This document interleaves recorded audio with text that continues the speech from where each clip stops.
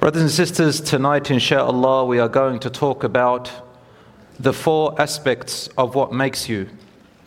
We're going to talk about insha'Allah the body, the soul, the Nafs, which is the self-consciousness, and the heart, and how to develop them insha'Allah. So let's dive into it. Firstly, I want to dispel the idea that whoever does acts of worship and lives a life of goodness and righteousness, I want to dispel the belief that your only reward is in the hereafter. And to say to you that Allah tells you, whoever acts in righteousness and good deeds will first get their reward in this life first and then in the hereafter. Allah said in chapter 16 verse 97, أعوذ بالله من الشيطان الرجيم بسم الله الرحمن الرحيم من عمل صالحا من ذكر أو أنثى وهو مؤمن فلنحيينه حياة طيبة ولنجزينهم أجرهم بأحسن ما كانوا يعملون. Allah says, whosoever acts righteously, whether a man or a woman, and embraces belief, we will surely grant him a good life. We will surely grant him a good life. And will surely grant such persons their reward according to the best of their deeds, meaning in the hereafter. The ayah says, فَلَنُحْيِيَنَّهُ حَيَاةً طَيِّبَةً. We shall give you a happy, goodly life now, here. This verse, as I said, removes the presumption that whoever lives a righteous life will only get their reward in the hereafter, but is a promise from Allah that you will also get a happy life in this world. But unfortunately, many people have the wrong mindset of what happiness is. Happiness for most people is outwardly and materialistic. Happiness for many people is about themselves and what they receive from the temporary world that is perishing. We live in a time where individualism and me, myself and I is the only thing that matters. Brothers and sisters, that's not where happiness comes from. Happiness comes from looking in ourselves and our makeup and to develop and nourish our inner selves so that it doesn't matter what happens to you in life, good or bad, somehow you're still happy. Somehow you're still strong. Somehow you're still optimistic. Somehow you can keep smiling. Somehow you can still keep going. And somehow you still love Allah subhanahu wa ta'ala and you fear nothing but Him. And somehow you feel you own the world. So let's look into this. Allah warns us and tells us that most people get their happiness from materialism in the following verse. اعلموا أنما الحياة الدنيا لعب وله وزينة وتفاخر بينكم وتكاثر في الأموال والأولاد كمثل غيث أعجب الكفار نباته ثم يهيج فتراه مصفرا ثم يكون حطاما وفي الآخرة عذاب شديد ومغفرة من الله ورضوان وما الحياة الدنيا إلا متاع الغرور. In Surah Al-Hadid, Allah says, know everyone that the life of this world is but amusement and diversion and adornment and boasting to one another and competition in increase of wealth and children. Like the example of a rain whose resulting plant growth pleases the tillers, then it dries and you see it turned yellow. Then it becomes scattered debris. And in the hereafter is severe punishment and forgiveness from Allah and approval. And what is the worldly life except the enjoyment of delusion? So brothers and sisters, happiness will not come from there, and everybody who follows it only failed more and more. Brothers and sisters, let us now define the makeup of this human being. And the makeup of this human being, by the way, is similar to the makeup of the jinn. Have you ever heard of the life form called the jinn? The jinn are mentioned in the Quran. They are made of the flame of the fire. The only difference between us and them is that we are made from earth clay and they are made from the flame of fire. Min marijin min nar. However, everything else about them is the same as us. Allah says, I have not created the humans nor the jinn. I have not created the jinns nor the humans, because they were created before us, for any reason except to worship me. I do not want any provision from them, nor any food or drink. Meaning, your duty is not that you need to sacrifice things to God, or you need to feed God, or put food and drinks before an idol. Allah says, no, I don't need any of that. You worship me because I'm there, and that's how you connect with me. And that's how you will find your purpose and your fulfillment and your happiness. Connect with your Creator. And let's understand why. The human being, brothers and sisters, is made up of four things, according to Islamic belief, according to the Quran, and according to how the prophets and messengers taught us. So the Islamic belief is that the human being is made up of the physical body, or the mechanical body. Everybody knows this. It has three definitions or three terminologies in the Quran. The human body has three different terminologies. The first one, al-jasad. The second one, al-jism. The third one, al-badan. Al-jasad means a non-human form of a body. Al-jism means the human form of a body, but void of intelligence and void of consciousness. And al-badan is the corpse of the human after they have lived and they have died. It's called the badan. We'll come back to that. The second thing we are made up of is the soul.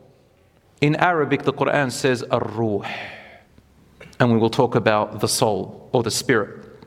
Number three, we are made up of something called a nafs. A nafs is hard to translate in English, but the closest meanings I can find are the self-consciousness and the subconsciousness. When you are conscious, you are aware, you make choices, and you are a person who is able to do right from wrong. Another word for the self or the consciousness or subconsciousness is also referred to as your lower state, or your egos, desires, temptations. It's a force that you can't touch. It's called an-nafs. Number four is al-qalb.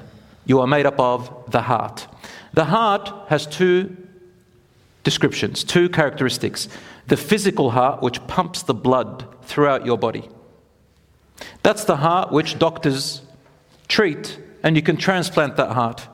That heart, the flesh and blood and the muscle, has no effect on your belief, your faith, your consciousness, anything. It's just an organ of your body. Some people, I said this because some people have asked me, is it halal to do a heart transplant between somebody who's, for a good person, let's say, needs a heart, from a person who's known to be evil, for example, or a disbeliever or something like that. They think that if you put the heart in there, it's going to affect your iman or your faith. that is incorrect. There is absolutely no effect. That's called the physical heart. The second meaning to the heart in Islam is called al-qalb. Al-qalb, my dear brothers and sisters, is also hard to translate, but the ulama have brought a close meaning. It is the inner divine compass which Allah subhanahu wa ta'ala has placed attached to our heart, which pumps and throughout our body, our mind, our sight, and the rest of our feelings. It's like a moral compass. You feel something is right or wrong. But it's not just you personally, everybody feels it. Have you ever heard someone say, follow your heart? What is that? Follow your heart means that inner, divine, godly thing which Allah gave us that makes you feel the right from wrong. My brothers and sisters, let's go through each one. The first one is the body. We said there is the non-human body, the human body, and the corpse. The non-human body, why did I mention that? The non-human body is a living thing. It is the thing before you were conceived by your mother. It is a life, but it doesn't have a soul or a conscience or anything like that. For example, the sperm and the egg. It is a body. It is a life. The atoms that make it. Or the embryo, which is first conceived in the mother, all the way up to 120 days. That is called al-jasad, which means a lifeless body or a non-human body. Some people, they say to me, but I thought that you only live if there's a soul in you. Yes, in one way it's true, in another way it's not. There are bodies that don't have souls in them, but they live. Did you know the embryo, you and I, when we were embryos, before we turned into a human form, we have a heartbeat at 40 days of conception. And that is why your mother, if she's pregnant, she can go, or your wife, to the hospital and get an ultrasound. And you can hear and see the heartbeat and blood flow, even the brain development of the embryo, at about 40 to 50 days.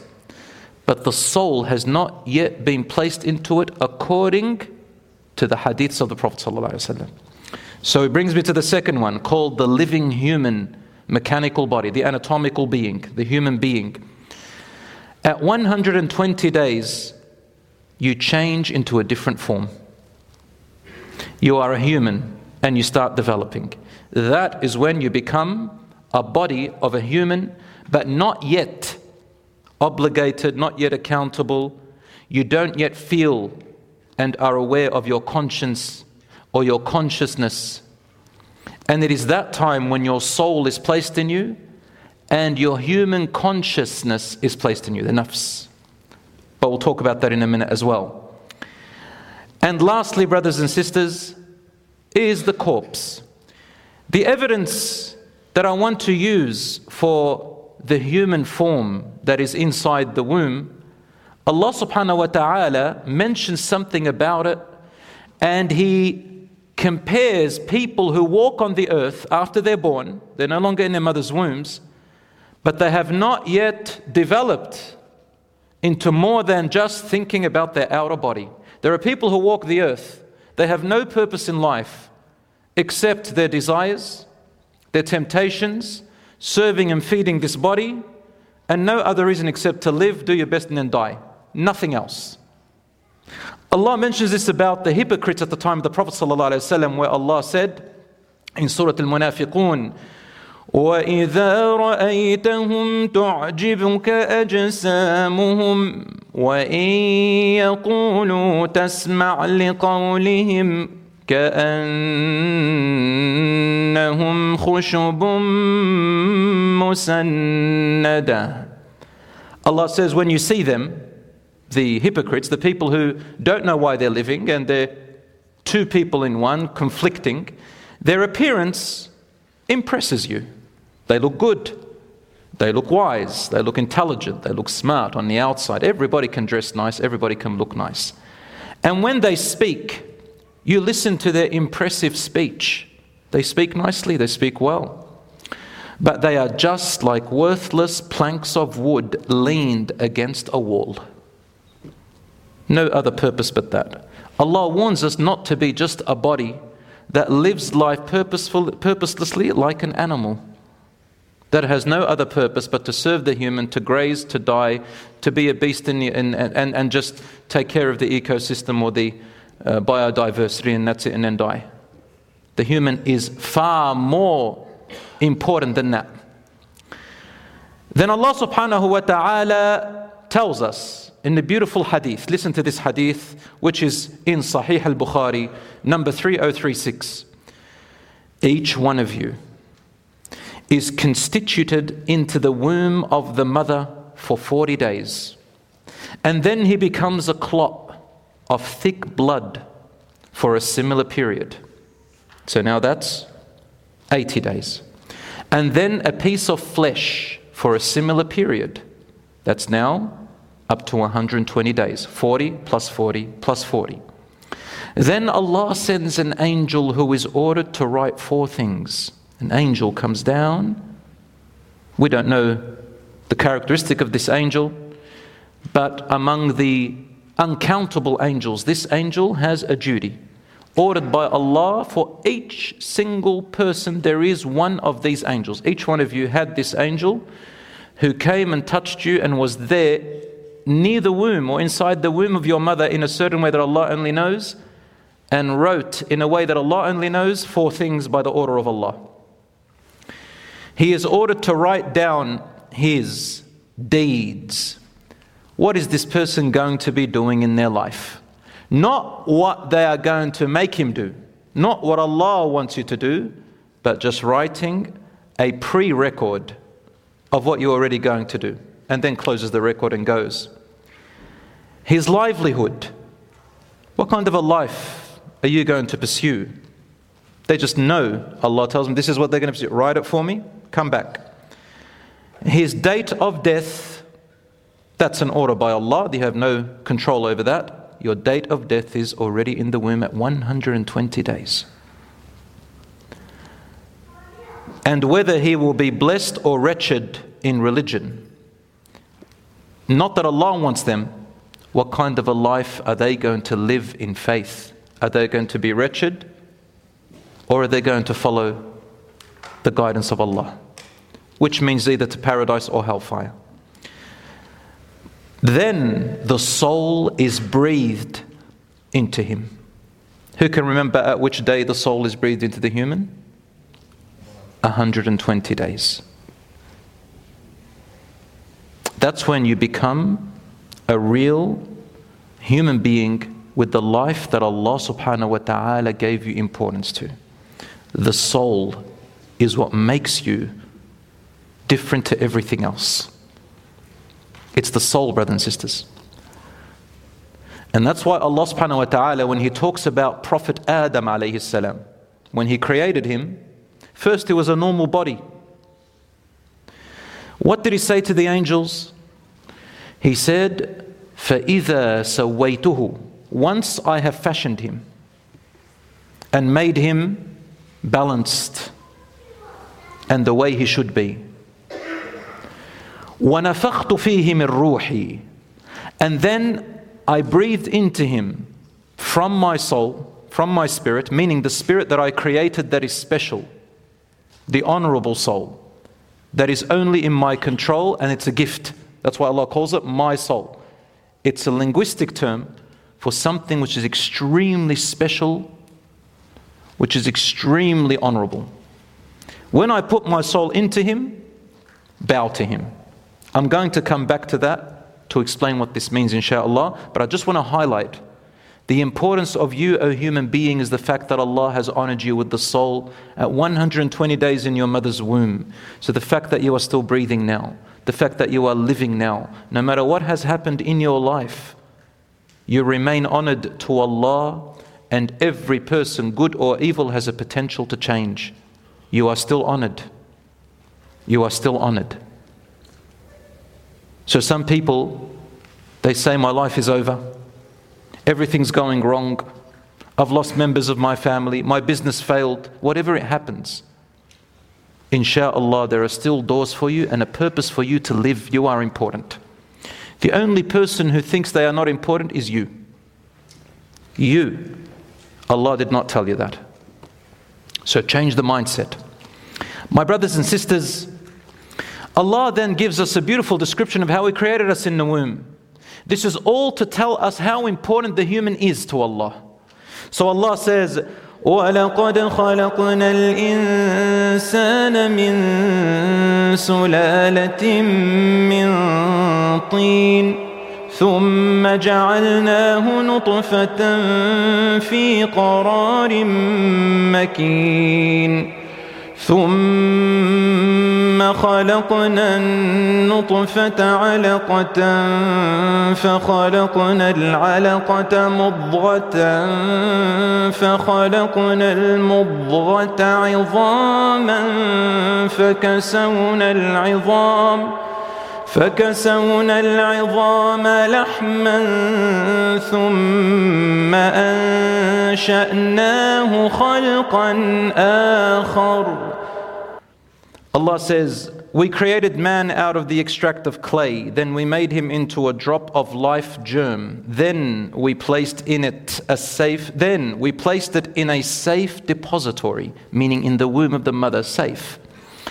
Then we made this drop into a clot, then we made the clot into a lump, then we made the lump into bones, then we clothed the bones with flesh. In another ayah, we clothed the bones with flesh immediately, simultaneously. And then we caused it to grow into another creation. That's at 120 days. Thus, most blessed is Allah, the best of all those that create. Thereafter, you are destined to die. And then on the day of resurrection, you shall certainly be raised up. My brothers and sisters, therefore, this body is what you nourish with the material thing of this world. This body gets old, this body gets sick, this body we are tested with, and this body we are entrusted with. We must look after it. It is a property belonging to Allah. You and I are in it. It's like an avatar, if you want to think about it. You have to look after it. You have to clean it. You have to care for it. You have to honor it. You cannot put it through shame and disgust and immoralities. You have to guard it from immoralities and impurities, both in character, action, words, eyes, ears, everything. In fact, this body will bear witness for you or against you on the day of judgment. The hands will speak, the eyes will speak, the nose will speak, the ears will speak, and the feet will speak. Your body will speak if it needs to. We're going to talk about that inshallah soon. The next thing, brothers and sisters, that we are made up of is the soul. The soul is a very difficult thing to explain. In fact, the scholars have differed so much on what its reality is. And the Quran and Sunnah has not explained to us much about it except what we need to know, because it's beyond our ability to comprehend. But I will tell you and share with you what we have from the Quran and Sunnah. Allah says in the Quran, وَيَسْأَلُونَكَ عَنِ الرُّوحِ قُلِ الرُّوحُ مِنْ أَمْرِ رَبِّي وَمَا أُوتِيتُم مِّنَ الْعِلْمِ إِلَّا قَلِيلًا. And they ask you, O Muhammad, about the soul. Say, the soul is of the affair, the command, the order, amr, of my Lord. And mankind have not been given of knowledge except a little. What is the nature of this soul? Only Allah knows. But what we immediately realize from this verse, and now every single other verse, almost everyone, whenever the ruh is mentioned, the soul, and Allah mentions the word order, command, affair of your Lord, an order of Allah, a command of Allah. Therefore, brothers and sisters, it is an order which has its laws in it that belongs to Allah. Nothing and no one controls or has any control over it except Allah subhanahu wa ta'ala. The definition of the soul according to the Quran and Sunnah and the sum the sum definition of all the scholars, even though they differed a little bit, they said, it is a divine spiritual entity. Entity meaning a distinct and independent existence, created by Allah and guided by His divine order, placed into the human and the jinn. It gives life to the body and serves as the essence of a person's true identity. Life here has two meanings. The life meaning to breathe, and there's a difference of opinion on that. I actually go with the other opinion, that we do not breathe because the soul's in us. I used to have that understanding, although I do not deny it. But there is another meaning to life. When you learn about the soul is in contact with every part of your body, your mind, your heart, your conscious, your subconscious, and your being. So the life that we are talking about is the life which Allah says before, in the ayah which I recited before, whoever does righteous deeds and lives a life in the guidance of Allah, we shall give them a good life here and in the hereafter. Meaning the closer you are to the way the characteristic of the soul is, the more happiness you will feel, serenity and peace. What is the soul? The soul, it has its own laws which connects perfectly with our mind, body, conscience and conscious self. It has nothing and none who control it over in any way except Allah. It is unchangeable. It is the same in every human being, Muslim and non-Muslim. Everyone has the soul in its absolute nature that it was created. It doesn't change. It is eternal. It doesn't die. It ascends to Allah and descends. It leaves your body partially when you go to sleep, and it leaves your body completely for a temporary time when you die. Allah has called it His own, meaning He has honored it and made it a gift and specialty from Him to us. It is pure. It is good. It's pure. It is good. Even in the evil person, the person who does all the atrocities of earth has a soul which is pure and good, but not the way you think. Nothing can tarnish this soul. It is what gives life, but not necessarily the movements of the mechanical body. It's a soul which knows the truth. So when a person dies, they know that they're dead. They know the afterlife. They see the unseen, which Allah has hidden from us. The soul knows the truth more than you and I. Allah says in the Quran that when death comes to the person in Surah Qaf, He said, لَقَدْ كُنْتَ فِي غَفْلَةٍ مِّنْ هَذَا فَكَشَفْنَا عَنْكَ غِطَاءَكَ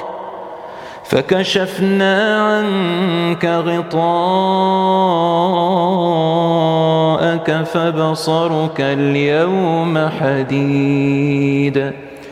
Before this, meaning before your death, Allah is as if He's speaking to the person when they die. When the soul comes out, Allah says, tells the angels to say, and Allah says to the soul, in this ayah He says, you, before this, when you were alive,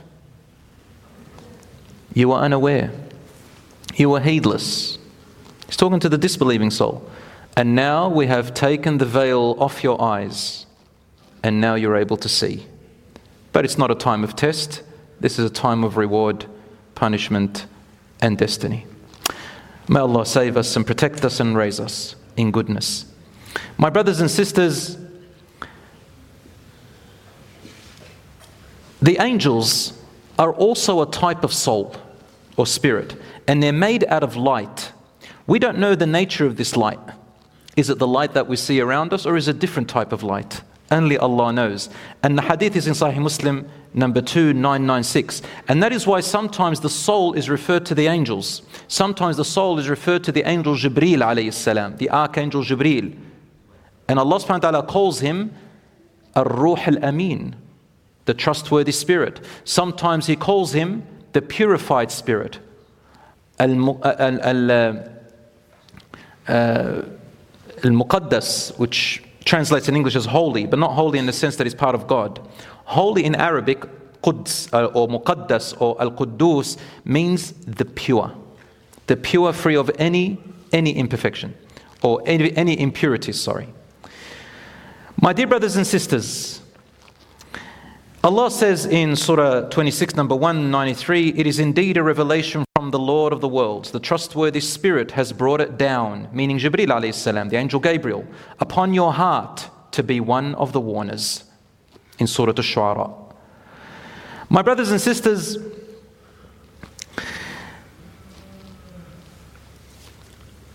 Allah subhanahu wa ta'ala, when He created Adam alayhi salam, He placed the soul in him and He told the angels to bow. Why did the angels bow to Adam alayhi salam? Allah says in the Quran, "I will indeed bring into being a human being out of dry, wringing clay, wrought from black mud. When I have completed shaping him and have breathed into him of my spirit, then fall you down before him in prostration." Meaning, Allah is saying to the angels, as soon as I have breathed into Adam my order, and he becomes governed and guided by the order of life, meaning the soul, bow down to him. So what are we honored with? What are we honored with? What made the angels bow to our father Adam? What was it? The soul. Because some people mix, they say it's because of his knowledge. No. The angels are more knowledgeable. However, Allah taught Adam a.s. the names of all things, but that's not when He told him to bow. He told him to bow because of the soul. Which means that whether you're knowledgeable or not, Allah has already honored you. You either keep it or you lose it. Each person's soul who will ever exist is already created right now. If you're going to have children, their soul is ready. And each person has a specific soul for them. And its destiny is known and written by Allah, His will, His knowledge of the unseen. The Prophet ﷺ, when he went in Isra wal Mi'raj, up into the heavens. Remember the story in the Quran of Isra wal Mi'raj, when the Prophet ﷺ, Allah took him in night from Mecca all the way to Jerusalem, and he went up into the heavens and Allah subhanahu wa ta'ala showed him signs. What happened is that in the hadith, which is in Sahih Muslim, in Isra al-Mi'raj, he saw in one of the heavens, the first heaven, Adam alayhi salam. And with him, Adam alayhi salam, in front of him on the right, he could see countless numbers of humans. And on the left, countless numbers of humans, but they weren't the shape of humans. He said they were just a big crowd, and I couldn't tell. So sawad means something that's filled with creatures, with something, an entity. They were the souls, and they are still the souls of all the children of Adam alayhi salam. And when Adam alayhi salam would look to his right, he would smile and become happy. And when he would look to the left, he would become saddened at what he saw. He had seen his children, all of us. Those on the right whose souls already know where they're going, and the souls of the left, Allah already knows where they're going. Meaning the ones on the right are going to be good and are going to go to paradise, and the ones on the left are going to be in bodies which will choose to go in the wrong path. This is a phenomenon known to Allah subhanahu wa ta'ala. My brothers and sisters, the soul has 4 connections to your body. Number 1, before your birth, your soul is ready. So it's not connected, but it's ready. The second connection of the soul is after conception, when your mother becomes pregnant with you. The soul comes in. The third connection is when you're asleep. Your soul plus your conscious, your nafs, your conscious nafs, they depart from your soul, from your body a little bit. So you're not conscious, and your soul travels, but it's partially connected. And the fourth way is when you die. The soul completely leaves your body along with the nafs, with your conscious state. And there is a fifth one, and that is your resurrection.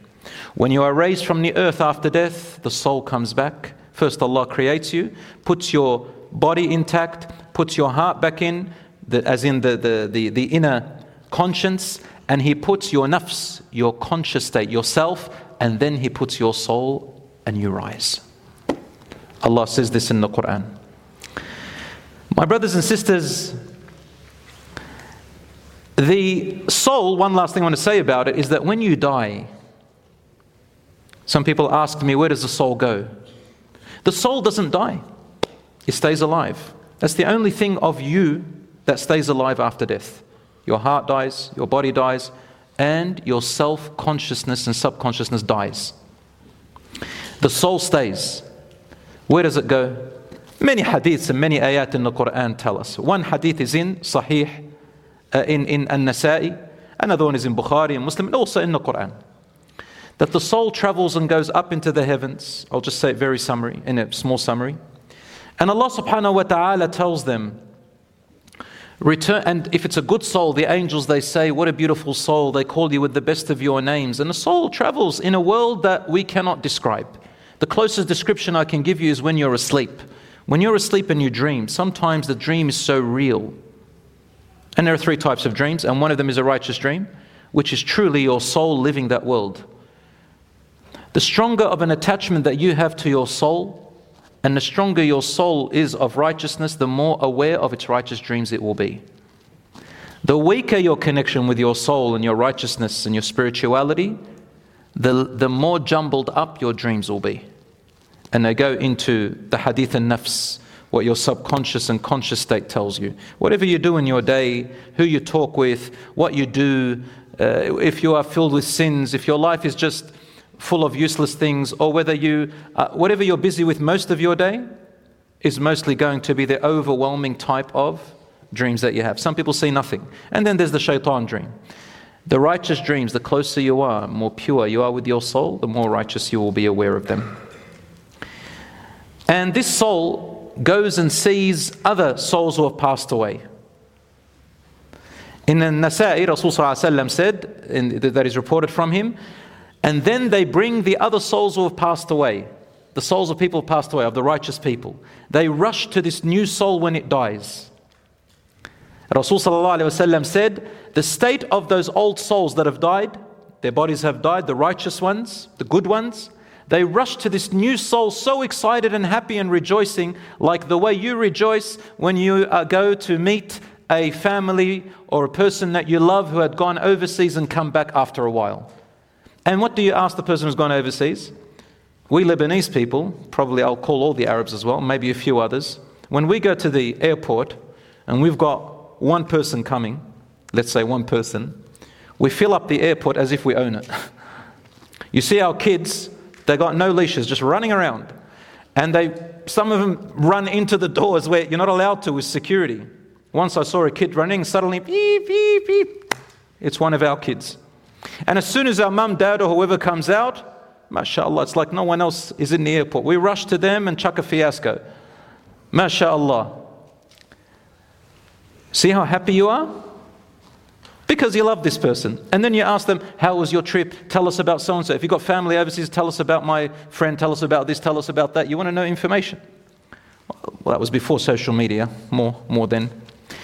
Same with the dead souls. The soul goes to those other souls, and those other souls come and say, tell me about my dad, tell me about my mother, tell me about my brother, my sister, my relative, my cousin, if they had a wife, well, tell me about my children, who's new, who got married, who got born.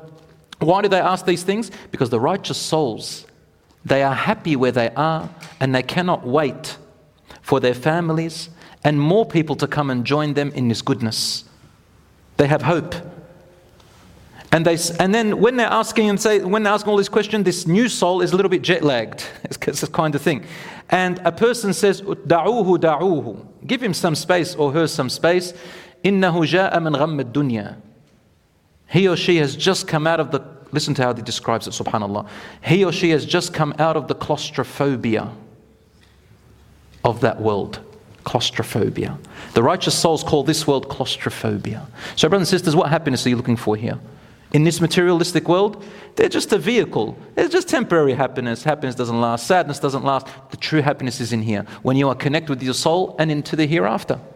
Nothing makes you afraid. Nothing can stop you, inshaAllah. Nothing can make you sad. You feel it, but it won't stop you, inshaAllah. So brothers and sisters, this is part of what the soul happens to it, and Allah knows best. Brothers and sisters, we move on. Allah subhanahu wa ta'ala created the soul of Adam. It was special and the angels bowed to him. The only other place in the Quran where Allah mentions another soul separately and independently is the soul of who? Who? Isa. Well done. Jesus Christ, alayhi salam. Some people said, well, are we allowed to say Christ? Yeah, he's Christ. He's Jesus, alayhi salam, the Messiah. Christ, anointed one, or the pure one, and so on. So Isa al-Masih is the only one mentioned to have a separate soul to the rest of us. And Allah subhanahu wa ta'ala has stopped the Christians who turned Jesus Christ into a son of God and transformed the soul into a Holy Spirit that is part of a Trinity in the Quran, where Allah says, يا أهل الكتاب لا تغلوا في دينكم ولا تقولوا على الله إلا الحق إنما المسيح عيسى بن مريم رسول الله وكلمته ألقاها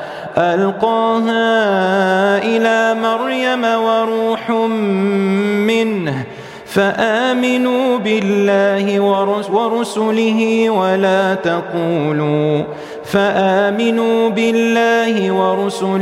ولا تقولوا ثلاثة انتهوا خير لكم إنما الله إله واحد سبحانه أن يكون له ولد له ما في السماوات وما في الأرض وكفى بالله وكيلا. Allah subhanahu wa ta'ala says, people of the book, do not exceed the limits in your religion and attribute to Allah nothing except the truth. The Messiah, Jesus, son of Mary, was only a messenger of Allah, and his command that he conveyed unto Mary, meaning the soul which he conveyed unto Mary, and a spirit from him which led to Mary's conception. Believe in Allah and his messenger, and do not say Allah is a trinity. Give up the assertion, it would be better for you. Allah is indeed just one God.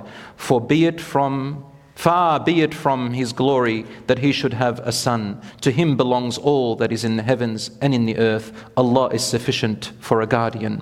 And Allah says in another verse, and the woman, meaning Maryam alayhi salam, who guarded her chastity, so we breathed into her from our spirit, and we made her and her son a sign for all the people. So brothers and sisters, the Christians, they changed the word spirit from God, ruhum min, to spirit of God. Number two, they changed the spirit of holiness, purity, to God's own spirit, which became incarnate in Jesus.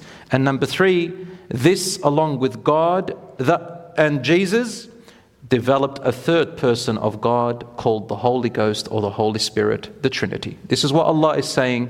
This is not what I revealed to you, so do not call God a Trinity. We move now on to the second part that we are made up of, is called the Nafs. What is the Nafs, my dear brothers and sisters? Loosely translated, it is the self-conscious and consciousness, the self-consciousness and the subconsciousness of ourselves. It's you, it's yourself. Oh, the Nafs. What can I say about the Nafs? The Nafs is all our problems that we go through in our world. The Nafs is the one filled with the egos, the desires, the temptations, the pride, the self-arrogance, the, entitlement, jealousy, competition. That's the Nafs. You've got to keep it on a leash. The Nafs is created. It's an entity which Allah, it's a special characteristic which Allah created. And then Allah put it in the human. The Nafs has desires. These desires, they can be used for good or used for bad. We need them in our life. At the same time, we need to tame it.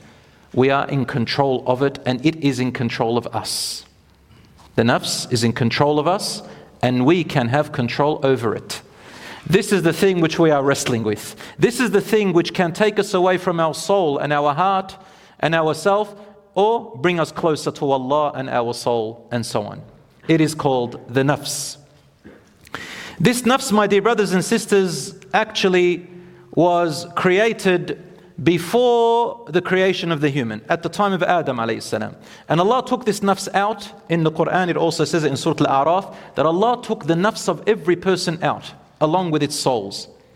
And Allah said to every nafs, to every self-consciousness, He said to it, and mention when your Lord took from the children of Adam from their loins their descendants and made them testify of themselves, meaning the nafs, saying to them, am I not your Lord? They said, yes, we have testified. This, lest you should say on the day of resurrection, indeed, we were of this unaware. Each and every one of us has a nafs which existed before that bared witness to the existence of our Lord and our Creator. We don't feel it very strongly right now, but this is the reason why we have something called fitrah, which means a natural inclination, the human nature. It's why we ask questions. Where did I come from? Why am I here? It's why the little child feels a closeness to their parents and needs them. It's why we ask, who is God? Who created me? What is my purpose? We think about these things. And when you cannot find the answer, they distract us with movies and music and entertainment so that we don't keep thinking about it. We don't think about death. We don't think about our purpose here. We just keep going as if we are just created like an animal for no other purpose but to walk the earth and then die. So this, my dear brothers, is the nafs. My brothers and sisters, Allah subhanahu wa ta'ala talks to us a lot about it, and I'll just talk very briefly, inshaAllah. Allah subhanahu wa ta'ala created the nafs and put it in Adam alayhi salam. And then from Adam's nafs, from his self-consciousness, he created his mate and his spouse. And so the self-consciousness that was in Adam alayhi salam is now shared with his wife, Hawa. That's what the name apparently is. Hawa or Eve, which was Adam alayhi salam's wife. And from them, the nafs ever since then has been, each time a new person is born, a copy of it is made, and Allah subhanahu wa ta'ala, or the copy that was made is brought to that new person that is born again and again and again. But it all started from the time of Adam alayhi salam. So we are from each other. And this nafs changes depending on how you tame it or don't tame it. Each one of us here has a nafs, has a self-consciousness. Either it's better or worse. Each person to their own. Some people become cannibals. Some people go on drugs. Some people murder and rape. Some people do atrocities. That's because they did not tame their nafs and they obeyed their nafs. Allah says in the Quran that the nafs can become so evil and explode into such evil that there are no boundaries to how far it can go in evil. Or the nafs can become so righteous and you can purify it until it's with the ranks of the angels. That is our nafs. That's the thing that's accountable. That's the thing that will decide our end. So now you're thinking of it like a person that's in you, but it's part of you. It's who you are. Conscious self was originally created, as I said, independently, and then a copy is made for all of us. Allah subhanahu wa ta'ala, He tells us that on the day of judgment, the nafs will also be resurrected. And it will be asked about everything that it did or didn't do. It is the nafs that will lie. And when the nafs lies, the body speaks.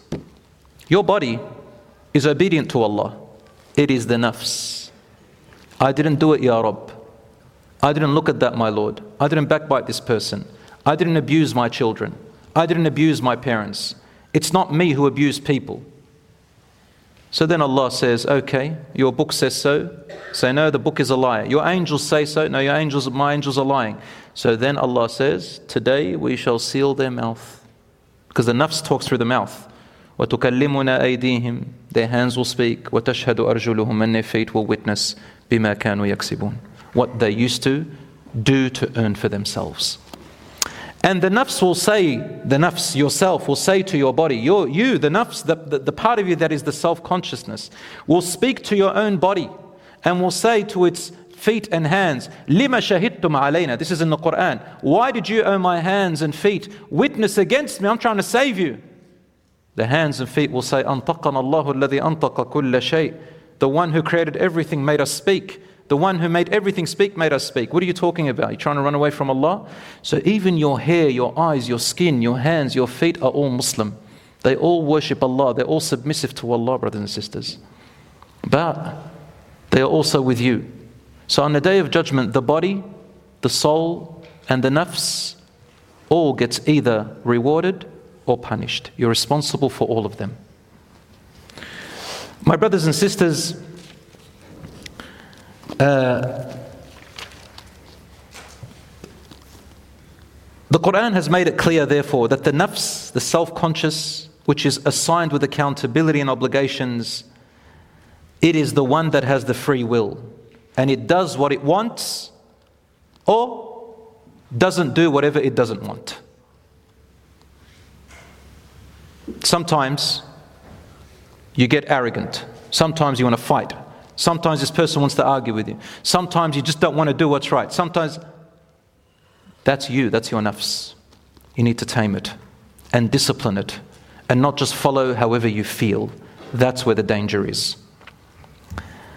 Allah says, وَنَفْسٍ وَمَا سَوَّاهَا فَأَلْهَمَهَا فُجُورَهَا وَتَقْوَاهَا. Allah says, what is this self-consciousness? Allah made it balanced. Balanced with good, the tendency to do good, and balanced with the tendency to do bad. Absolutely balanced. You have equal power here and equal power there. Allah says, He gave it the tendency to choose to do good or to choose to do bad. You've got free will. That's the nafs, my brothers and sisters. He who obeys it has failed, and he who purifies it has succeeded. That's the test we live in, brothers and sisters. Allah says, بَلِ الْإِنسَانُ عَلَى نَفْسِهِ بَصِيرًا. The human is his own watchful person over their own nafs. And your nafs is where all the actions come from.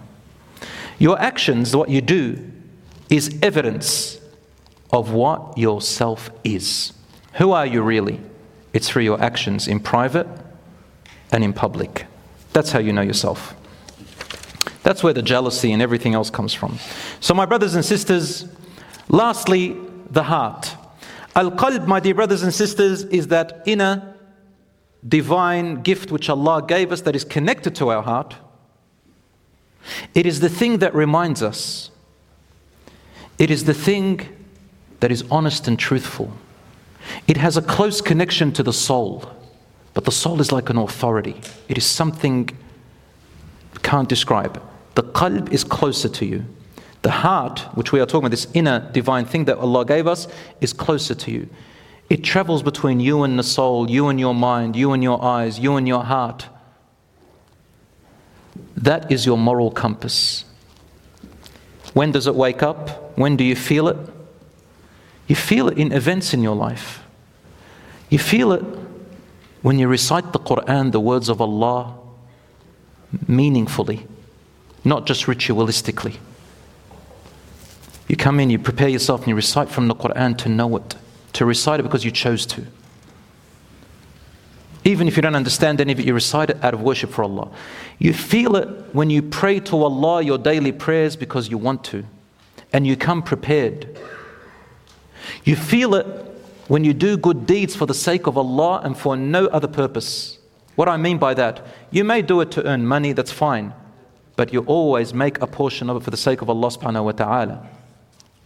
You help someone, and if you don't get anything out of it, your intention is for Allah.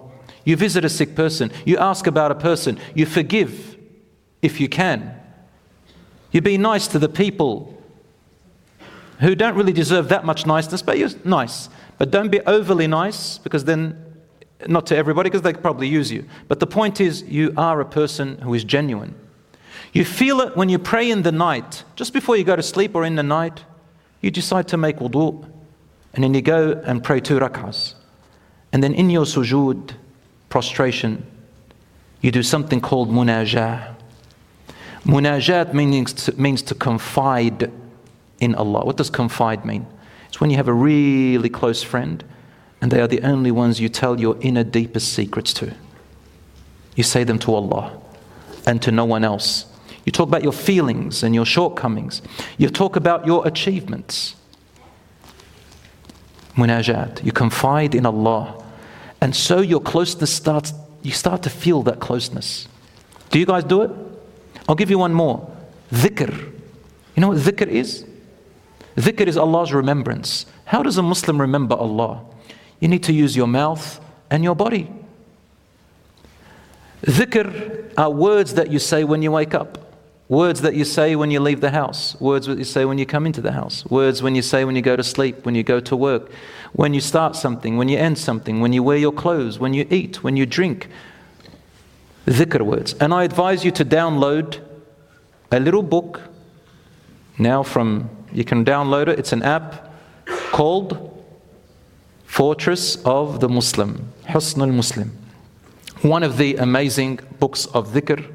Download it. It comes in transliteration. It comes from English translations as well. And the Arabic there for you. So if you don't know how to read Arabic, you can read the letters in English.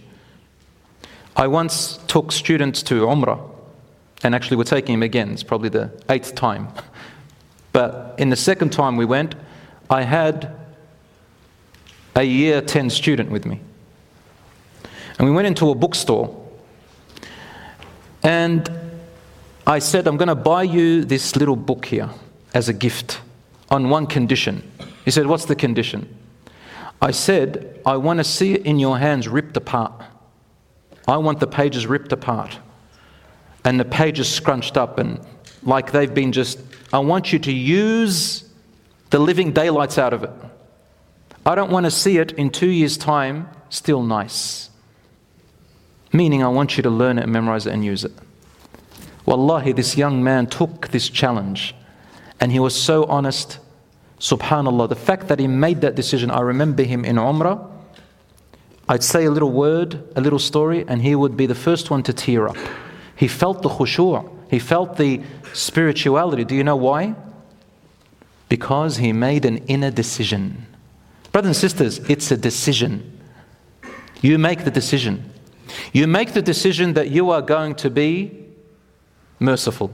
You make the decision that you are going to be compassionate to your family. You make the decision that you want to start praying your 5 daily prayers. You make the decision that you are going to read the Quran at least 15 minutes a day. You make the decision that you are going to get that book and you're going to memorize as much as you can of the dhikr. You're going to start with 1 or 2. You make the decision in the morning that you're going to be energetic. You make the decision in the morning that you're going to smile to someone today. You make the decision in the morning that you're going to be optimistic. You make the decision today that you are not going to give up. You make that decision, brothers and sisters. Don't sit there coming to me and say, how do I pray? You make the decision. How do I get that blanket off me in the morning? How? Say by doing that and making the decision. How do I connect with Allah? I told you, do these 5 things, but decide that you're going to do them. You make that decision, you own it. Just like we make the decision for everything else and it becomes ours. And watch how your heart will change and how your awareness will be. It takes steps. And you don't make it happen. It happens, but you've got to take those steps. Some people say to me, I do it, but I don't feel the iman. Brothers and sisters, stop asking questions. Continue with what you're doing, inshallah. Change around your act of worship. One of the things is sometimes we say Subhan Rabbil Azim all the time in the same way. You know, in that book it teaches us different ways of saying Subhan Rabbil Azim. You can say Subbuhun Quddus Rabbul Malaikati wa Ruh. Read the meanings. Go and learn what the different actions of salat mean. Wallahi, that worked for me. I looked up and I said, what does this mean when I do that? I read Allahu Akbar. It means I leave everything that is in my hands and I throw the world behind me because I'm facing Allah. I made the decision. I'm not going to think about anything for the next 5 minutes. Why do I do this? I am not busying my hands with anything. I'm putting this away. No social media, no family, nothing. Just me and Allah. Why do I go down in bowing? I put my head that this is always, my knowledge, my power is humble before Allah. Who am I? I go down to the ground. I put my head aground and I say, I deserve to be in the soil. Who am I compared to Allah? There is no one more powerful than Allah, and I will only put my head down to Allah. These, when you look at the different movements, suddenly the salat means something different. Do things good for the sake of Allah, not because of you, something you want. It's called sincerity. Brothers and sisters, Just go ahead, inshallah.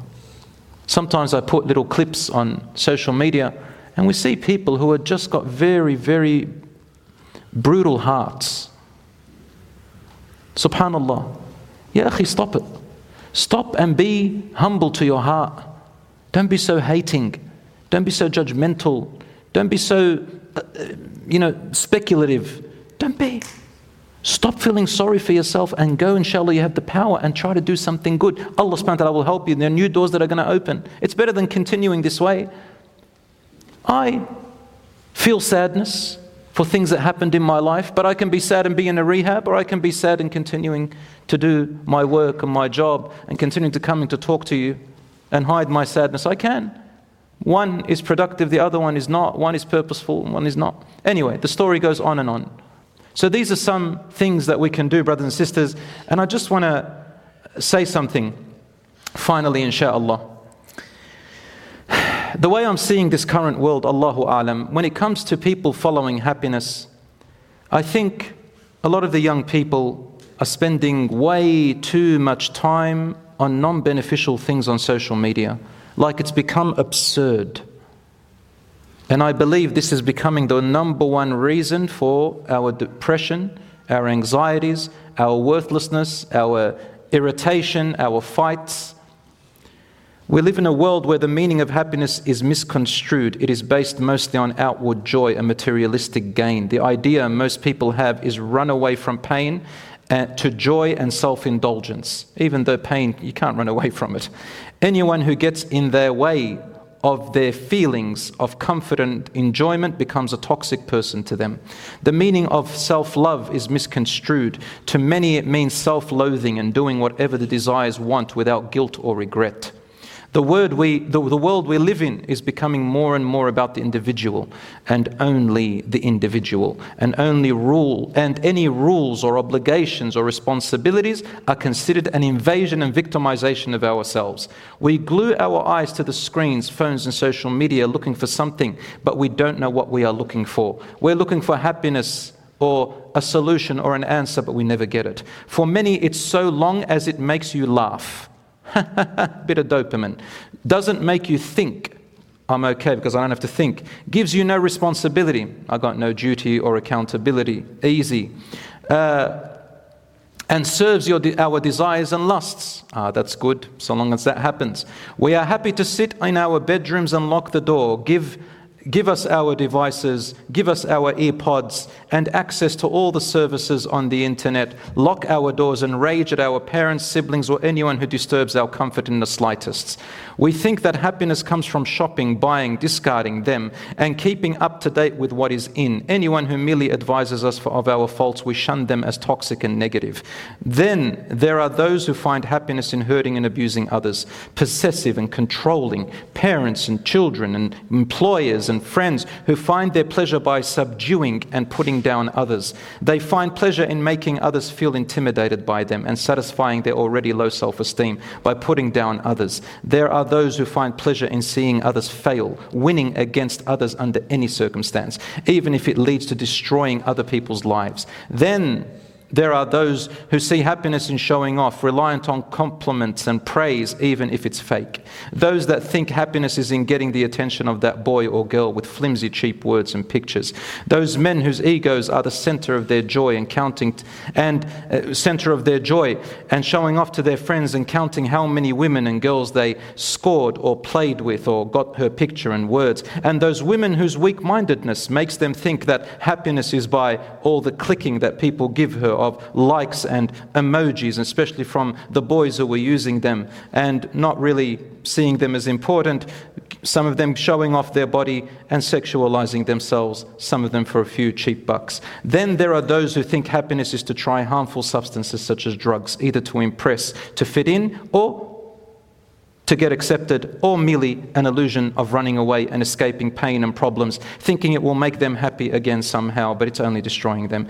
To those whom money, property and things are what they live for, earning it in all sorts of immoral ways and haram. And then they try to justify it by using and twisting religious texts or other justifications to try and make themselves feel justified by digging their guilt deep down until death comes. We still have time, brothers and sisters. Our soul is waiting. It's there. Allah is close. Our nafs has gotten hold of us. Let's start taming it, inshaAllah. Most of us here have white hair. I've dyed my beard. I've also have lots of white hair. But we're all on the other side of the hill. Some of us are working towards there. And some of us, we don't know if tomorrow you and I will be our time. So brothers and sisters, remember death, but death in a way that is not traumatizing, in a way to prepare to meet Allah subhanahu wa ta'ala, and know that no one has control over you except Allah subhanahu wa ta'ala. May Allah subhanahu wa ta'ala grant us blessing. May Allah subhanahu wa ta'ala help us in increasing our iman, in connecting our ties, and help us in strengthening our character. May Allah subhanahu wa ta'ala rid away the harm and the challenges that consume us, and may Allah subhanahu wa ta'ala forgive us for our shortcomings and sins. We all sin, but the ones who accept the sin and keep going are not healthy. The ones who sin and try to minimize their sins, insha'Allah, will get better and feel their soul and heart. هذا وصلى الله على نبينا محمد وعلى آله وصحبه أجمعين والسلام عليكم ورحمة الله وبركاته.